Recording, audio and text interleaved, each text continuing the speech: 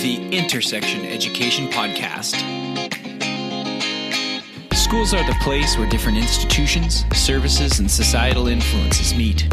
In other words, they are at the intersection of children's lives. In the Intersection Education Podcast, we speak with insiders and outsiders of the education world to try to gain new insight and improve our schools.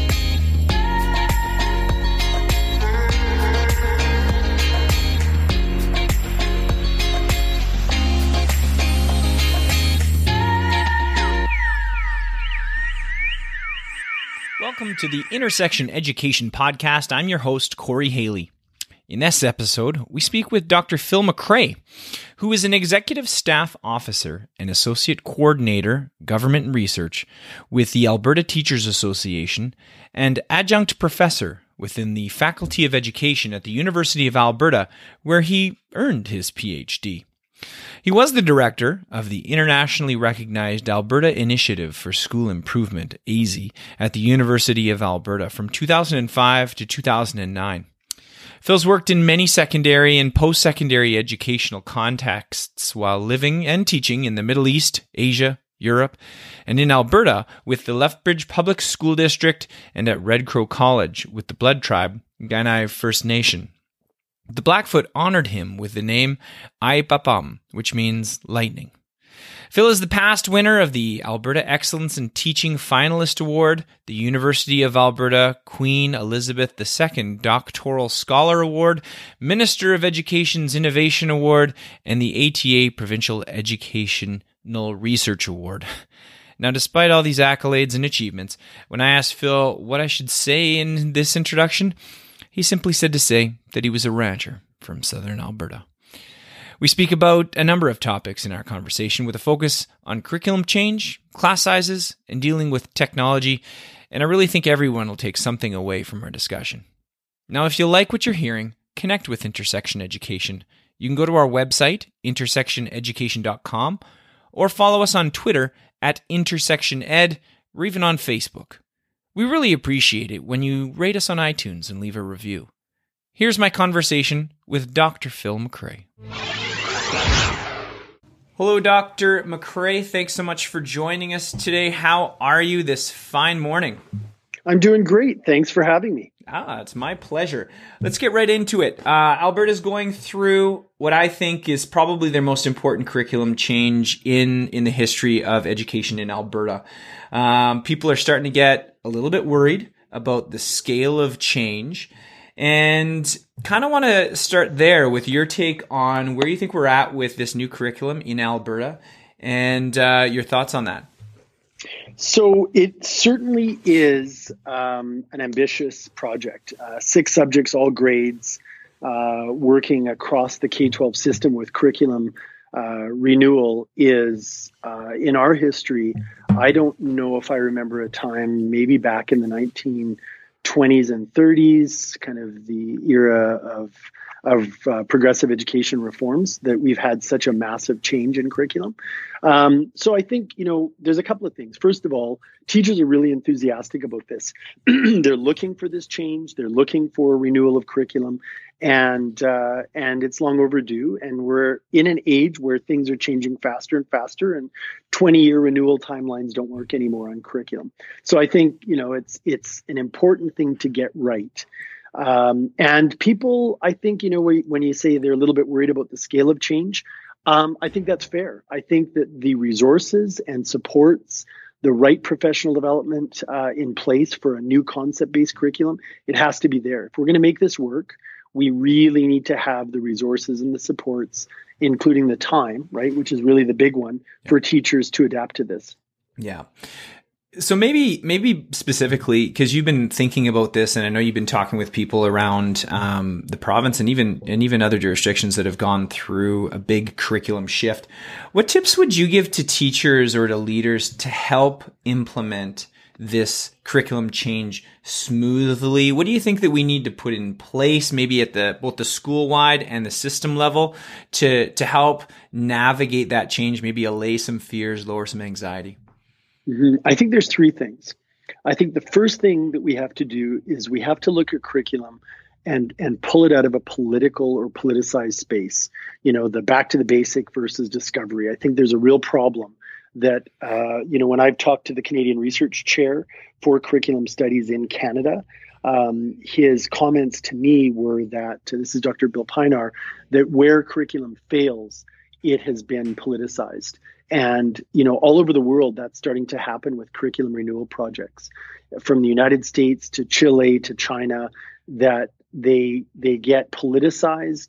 And instead of being about what society thinks is important, in terms of the what we should learn and the focus of our school curriculum and programs of study, it becomes politicized, and then it withers, right? Because of that. And it doesn't matter who gets it. The politicization just happens over and over. So I think the first thing is we have to say curriculum renewal is a part of what education systems have to do. We have to do it thoughtfully with lots of input across society. And I think this curriculum process has done that. We really do have, I think, some curriculum that people are excited about in terms of the ideas and the concepts. But in terms of helping it go smoothly, I think for school leaders and for teachers, we have to dedicate collaborative development time together, and that collaborative time is to unpack the concept-based curriculum, what's new, what stays the same, collaborative resource development, like what are the resources that we want to select or develop together. But I think that collaborative unit planning, that collaborative lesson planning, that collaborative resource selection and or kind of co-creation, that takes time and resources. And I think if we can dedicate that time to really unpack it appropriately, I think that's important. And I would say a scaled intervention. So don't do it everybody all at the same time. But what we're really encouraging as the profession to government is do some field testing. Get this out at a scale where you can try a few schools who can build those champions in that capacity, and we can work out the kinks and then roll it out into the larger system. And as it rolls out into the larger system, make sure that resources of time and support are there to do that collaborative planning. Yeah, that sounds like there's some really practical things, because I know people are starting to plan. Now, you studied curriculum changes, and I want to get a little bit larger. What hopes do you have for this particular change in Alberta? What pieces of the new curriculum are you most excited for? And maybe what pieces do you still have some questions about? So, I think the hope for this change is that the interdisciplinarity, the ability to work across disciplines, is something that we can get to with curriculum. My PhD is in secondary education, and that's at the University of Alberta, and that's where curriculum studies has really, for a long time, had a pretty big foothold in Canada. And I have constantly, as a former high school teacher, been concerned about the ghettoizing of curriculum, the curriculum being hived off and fragmented.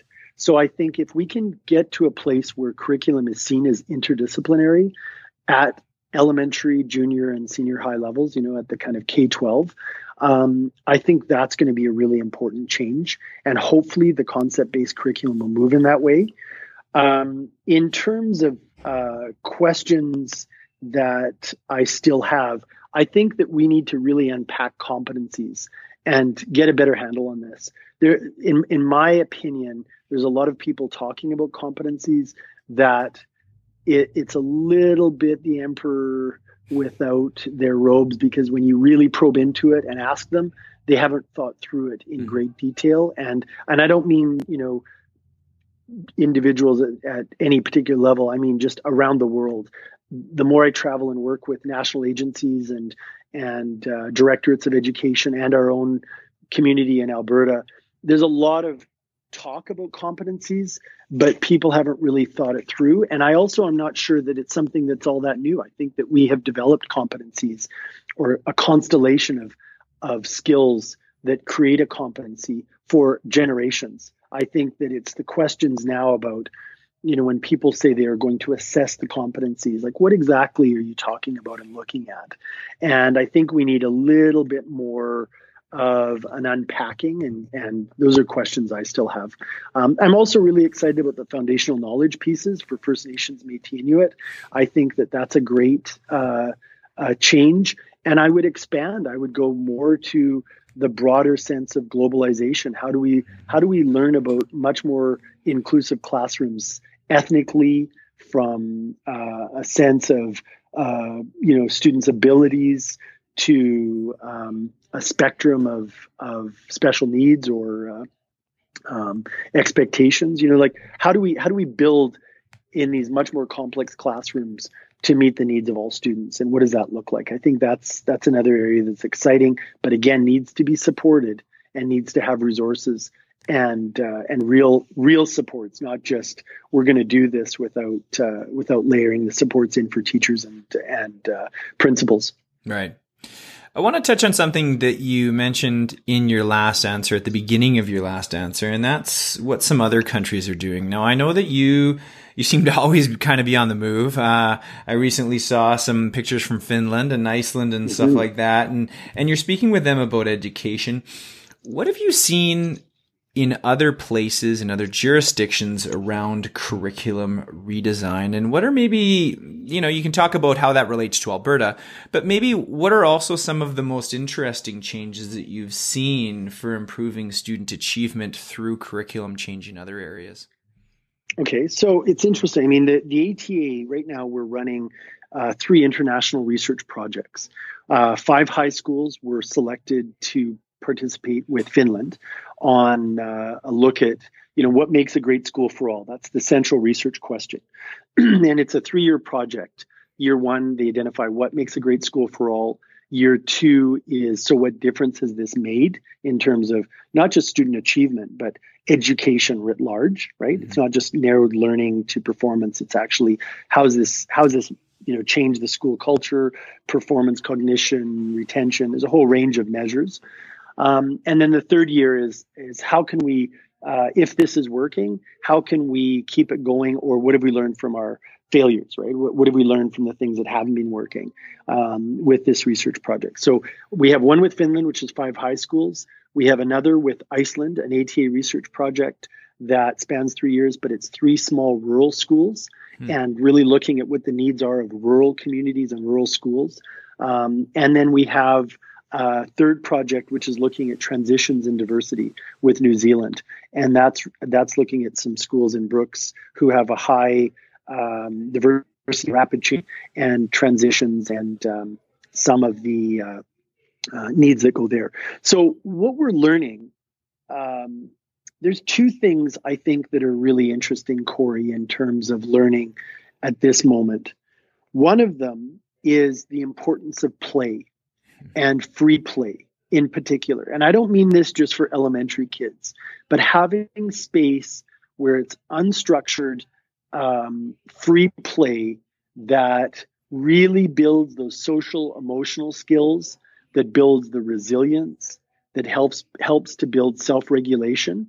I think that's an important, we have an interesting shift in our society in North America to hyper-parenting, the bubble wrapping of children. And, when we were looking at playgrounds in Reykjavik and in Finland, kids were jumping from boulder to boulder and, doing all kinds of stuff in the natural landscape.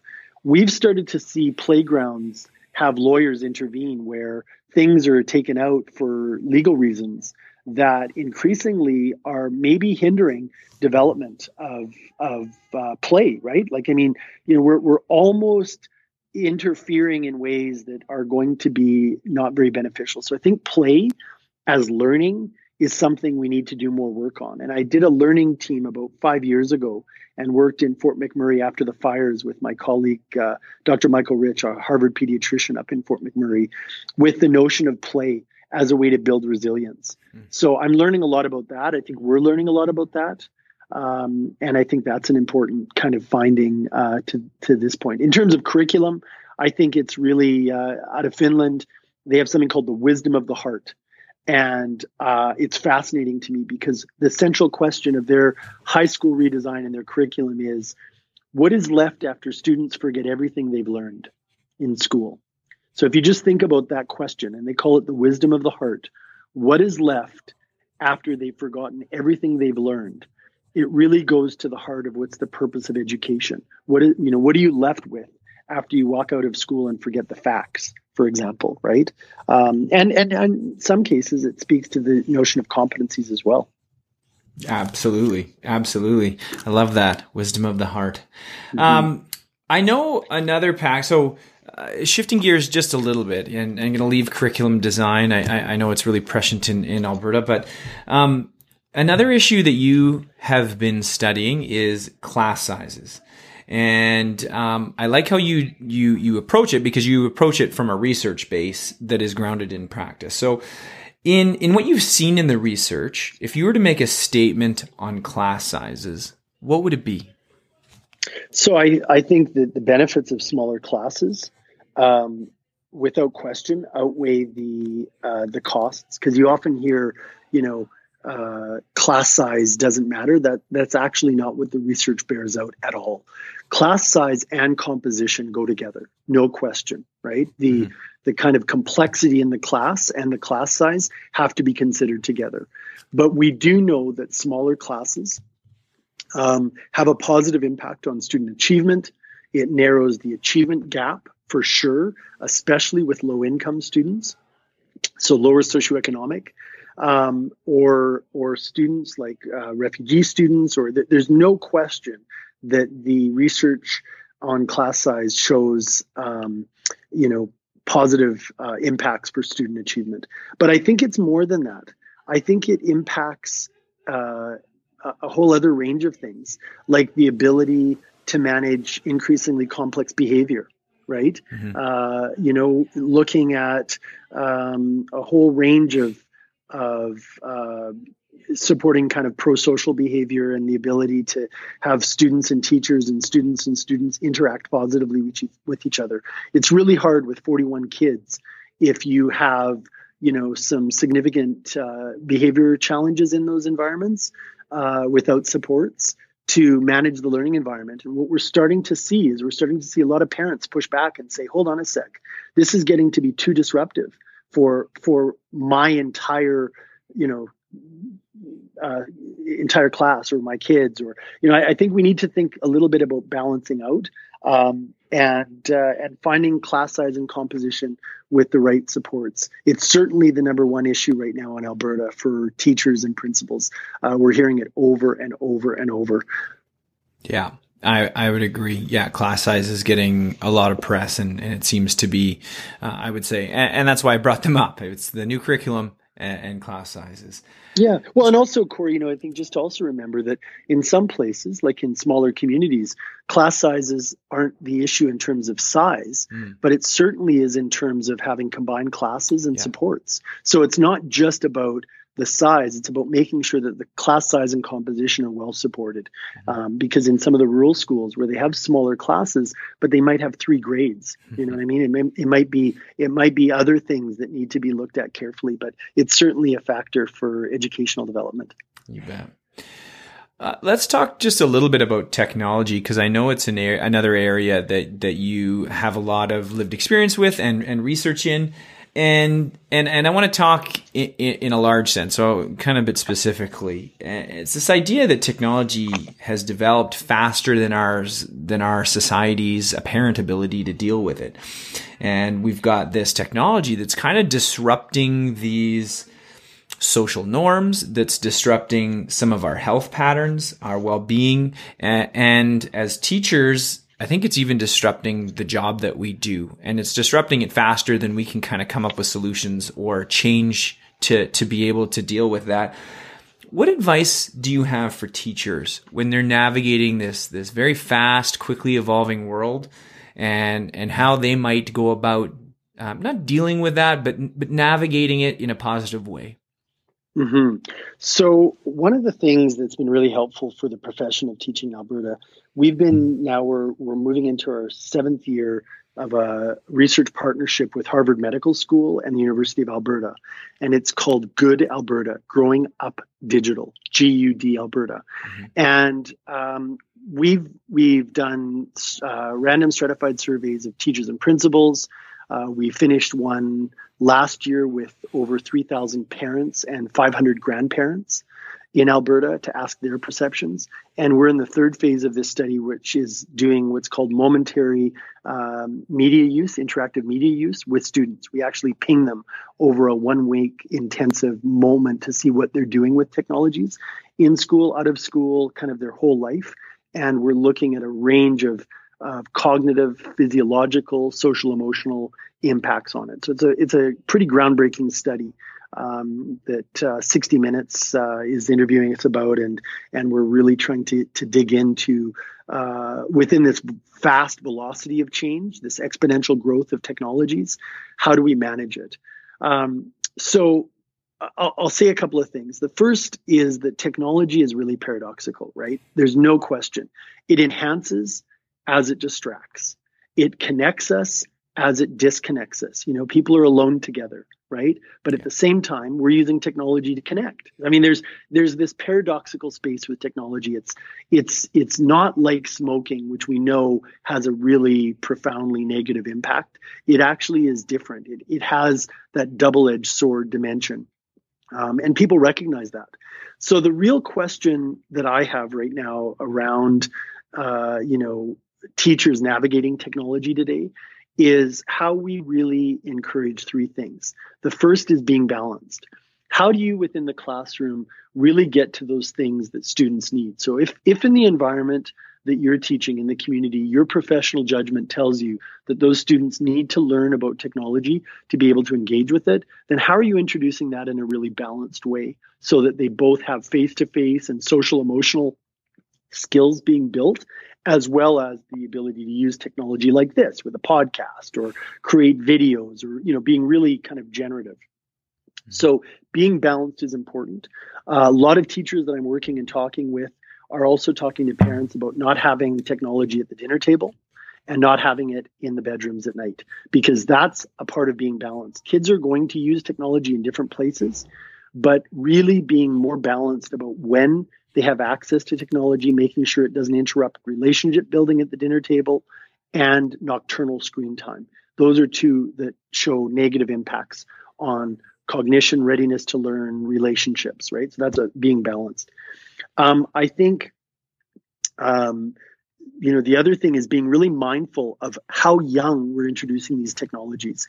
Years ago when I worked in the ministry, when I worked with Alberta Education as a senior manager and advisor around learning and technology, there was a big push for every kindergarten student to have technology in their hands as much as possible.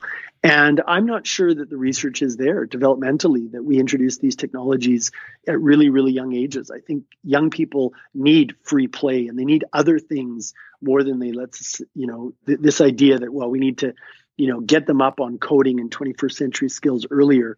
I don't buy that. Mm-hmm. So I think being mindful of developmentally how much and when we introduce the technology. And then I think the most important advice is to be present. Teaching is about relationships, and learning is about relationships. And if the technology is advancing and building and enhancing and amplifying positive relationships, that's good news. If it's distracting, disconnecting, or pulling us away, then I have real concerns. And I think we need to be present, not absent, in the space of technology. I think those are three really good points that educators all over can really use. So thank you very much. Let's get into education a bit more generally. Is there something that you think about learning or about education that you really believe is true that most people, or at least a large percentage of people, would disagree with you on? So it's interesting. I mean, there's a huge development in something called adaptive learning systems. And it's the idea that technology can be used to personalized learning, which, is an idea struggling for an identity. There's no pedagogical research really around this notion, but it's adaptive learning systems are the kind of literacy and numeracy programs that take students through a set of tasks or exercises, and it says it basically gets to know your student better than they know themselves and makes predictions. I think that there's a lot of positive conversation about adaptive learning systems. Everything from things like Mathletics to Dreambox Learning to, other structures like this that are really in the literacy numeracy space. But I don't agree, actually. I think that these systems are very narrow. I think that they're not the artificial intelligence that is sold that they are. I don't think that they have the real ability to personalize learning like they say they do. And I think they're an overhyped promise right now. I think there's a real challenge. I wrote an article years ago called The Politics of Personalization in the 21st Century. And that article, The Politics of Personalization, was a critique of where this was going. And then I wrote a follow-up that went into the Washington Post called The Hype, Harm, and Hope of Blended Learning. And it was really not as much about blended learning, but about the kind of hype around adaptive learning systems and technology taking over the teaching and learning process. And I think I would disagree with where a lot of that's going. And I would say that trend line is maybe turning because a lot of companies that have invested in this have started to go broke because learning is socially mediated, socially constructed. It's not playing out the way they thought it was. Right. When you think of the term master teacher, who or what comes to mind and why? I'm not sure I'm a fan of master teacher for a few reasons. It's been used in other regions to frame kind of a fragmentation of the profession. And, I have real questions over who is a master teacher and how does that designation come about? So when I hear it, I don't know. I mean, I guess I bristle a little bit because I've looked at it around the world, how it's, played out. And I'm not really a fan, actually, of creating this designation called master teacher. I think people can get advanced education and training and learning, but what exactly does that mean? Mm-hmm. Let's come at it of a different way. I think that you're interpreting the question as that's a term we bestow on people. And right. I think that the way that I ask the question or the question that I have that is interesting to me is when you think of the best teachers that you have had experience with and the ones that have taught you, informed your practice and said, wow, that person I believe has the qualities that make them an amazing teacher. Why? What did they do? And if you even want to share, who were they and what was it that they did? What were the things that they did that made you see them as an effective educator? Well, this is really interesting. I mean, the older I get, the more I learn, the more I reflect on things, the more I realize that those people come in all shapes, sizes, and styles over my entire life, right? I would say that, my parents are teachers for me, and, what and how they taught me has been really influential. And I've had teachers in, K-12 and in my post-secondary where I haven't necessarily agreed with them, but they taught me a lot, right? They really did teach me, and it wouldn't be something necessarily that I would go in wishing for, but it would be something that I would say, to answer that question is really contextual. It has to depend on what I was learning and when I was learning it. And, were they the right people at the right time? Did they give me an opportunity to discover more about myself? Were they challenging me? Were they supportive? Were they, caring? All those things contribute, I think, to education. But I always worry, and oftentimes I've had this, excellent teacher. Let's define an excellent teacher. Well, for you at a certain point in your life, an excellent teacher may mean something very different for another individual at the exact same point in life. You know what I mean? Like it sometimes we try and create these kind of optimal spaces. I think what has been helpful in terms of answering this question, and I was on the writing teams for the teaching quality standards, the revised and the new leadership quality standard. I think what we've tried to do there is really define what standards are for high quality teaching and school leadership. So I would say those would be some of the things that over time we've built on. But I think it's difficult to say master or excellent teacher. I mean, I when I say I bristle, that's because it's been narrowed down sometimes, and I don't think is overly helpful. No, I appreciate your answer, Phil. It's complex, and I think it speaks to the whole idea of the art and the science of teaching. And you need a multitude of different experiences and people because they all provide different things. And if everyone was a robot and adhered to this very strict thing, we wouldn't have the diversity of experience, and it would actually lead to a less full and enriching experience in schools. So no, I appreciate your answer very much. And I think, Corey, just another thing on this that I think opens up a really interesting conversation is how do we have high standards without standardization? Mm-hmm. So if you think about that, how do you have high standards where we can all kind of reach that standard of quality that we talk about, but we don't all do it lockstep or exactly the same way, standardized. And I think it's important to recognize that standards and standardization are not the same thing. How do we learn? How do we learn without it being this scripted curriculum space, right? Because people confuse high standards with standardization. And I think it's a conversation we need to have more of. I agree. Yeah, that's a great question. Next one is, do you have a favorite success or a favorite failure that has helped you learn an important lesson or an experience that you lived that you think about often that informs your practice and your experience today? It's interesting. I mean, that's a great question because, I think as a pedagogue, I always believe that, failure is really important to learn from those things that haven't gone well as the successes. And, that happens all the time. I mean, it happens, I think, on a daily basis for all of us. And if anybody tells you that it doesn't, then I'd like to meet them because, if you're dealing with complex issues, you're going to have successes and failures all the time, right? One of the things that comes to mind for me is how you wade into different cultural milieus or cultural spaces and be open to making some missteps and challenges that, I've lived in Tokyo, I've lived in Dubai in the Middle East, I've lived in Spain, I've spent several years teaching with the Blackfoot people in Southern Alberta. And I think in all of those experiences, I've had cultural missteps or things that, haven't really been optimal because I've been looking through my own cultural lens or my own experience.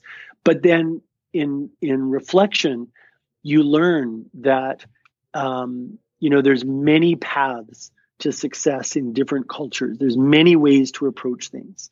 And, sometimes our ethno-cultural look or view from our perspective is certainly not always the right way. It's the way that we've experienced, but we need to look at different ways. And when I look at the new standards and the new curriculum with foundational knowledge for First Nation, Métis, and Inuit people, it really, I think, for me, opens up that you want to be open to trying some new things and having a really honorable intention and good relationship with the groups that you're working with, like the Blackfoot for me in the South, because they'll teach you along the way. And as you make missteps and things, don't work, you learn from those and you move on, but all in the spirit of, not just reconciliation, but really positive relationships going forward. And I think that's something that I've learned is to be open to, being yourself, but at the same time, recognizing that you're going to make missteps and go for it.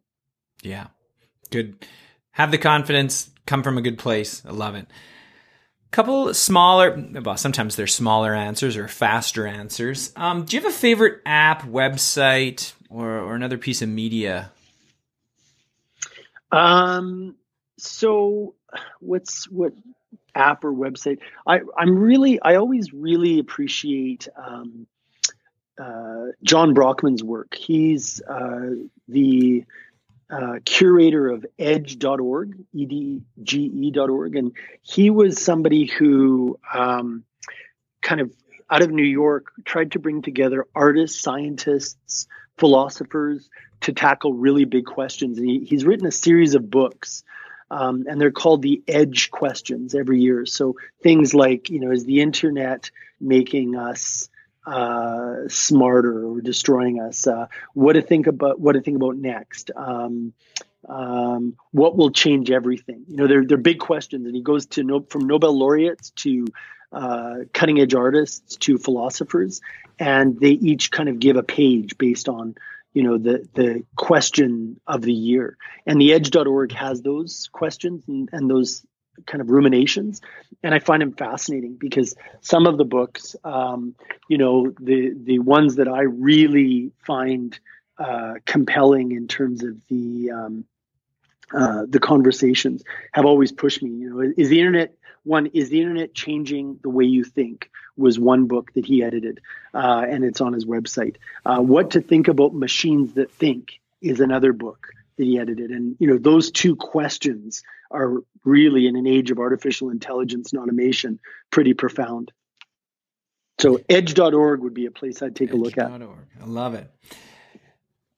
I've had multiple people who have issues with the next question because there's so many different things, but they have too many. So let's narrow it down to one or two books that you quote, refer to, or give to others and you think are important.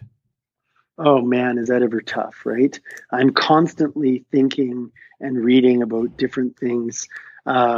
So I really am appreciating Yuval Noah Harari's works. So Professor Harari is an Israeli professor who wrote *Sapiens*, an excellent book kind of on the trajectory of humanity up to modern times. Then he wrote a book called *Homo Deus* that was looking at kind of the blurring of carbon and silicon and where we're going next.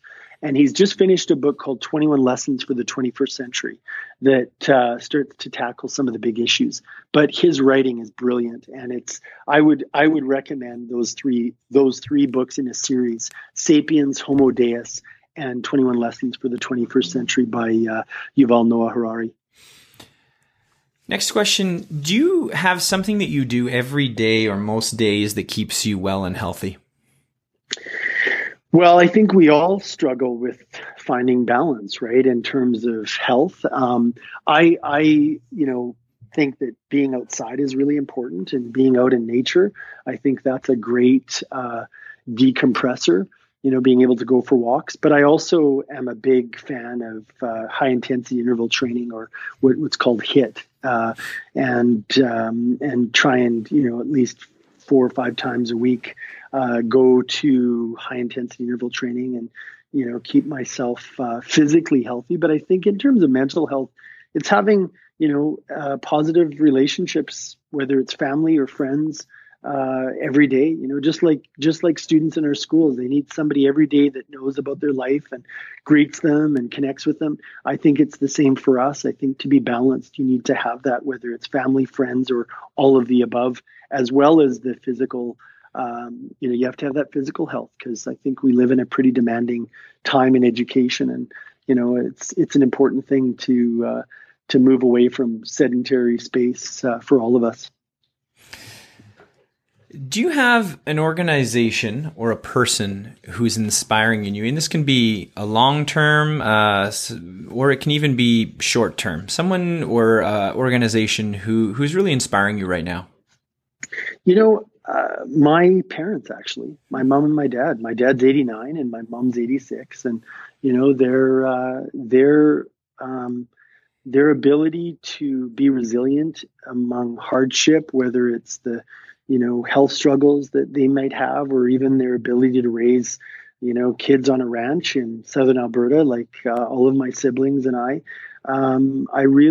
I can't think of anybody right now in the world I admire more than the ability for my parents to navigate a lifetime of change. That's a great one. So tell me about some of your next projects. What are the problems or the questions that you're looking at, or what are some of the kind of information? What kind of things can we expect from you in the coming days, months, weeks, years? Oh my gosh, what can you expect from me? Who knows? What can I expect from myself, right? I'm infinitely curious, so I'm always thinking about different things, and I think I'm trying to be a wise listener, right? I'm trying to really listen to the profession, listen to people like you in positions of leadership, teachers. I think that being a wise listener is important now. I'm following a couple of big trends. I'm looking at the impact that automation and artificial intelligence, if it actually is real, what that will have. I'm interested in the work of Timothy Snyder on tyranny, actually, and how truth and trust and democracy go together and how they're being somewhat undermined right now.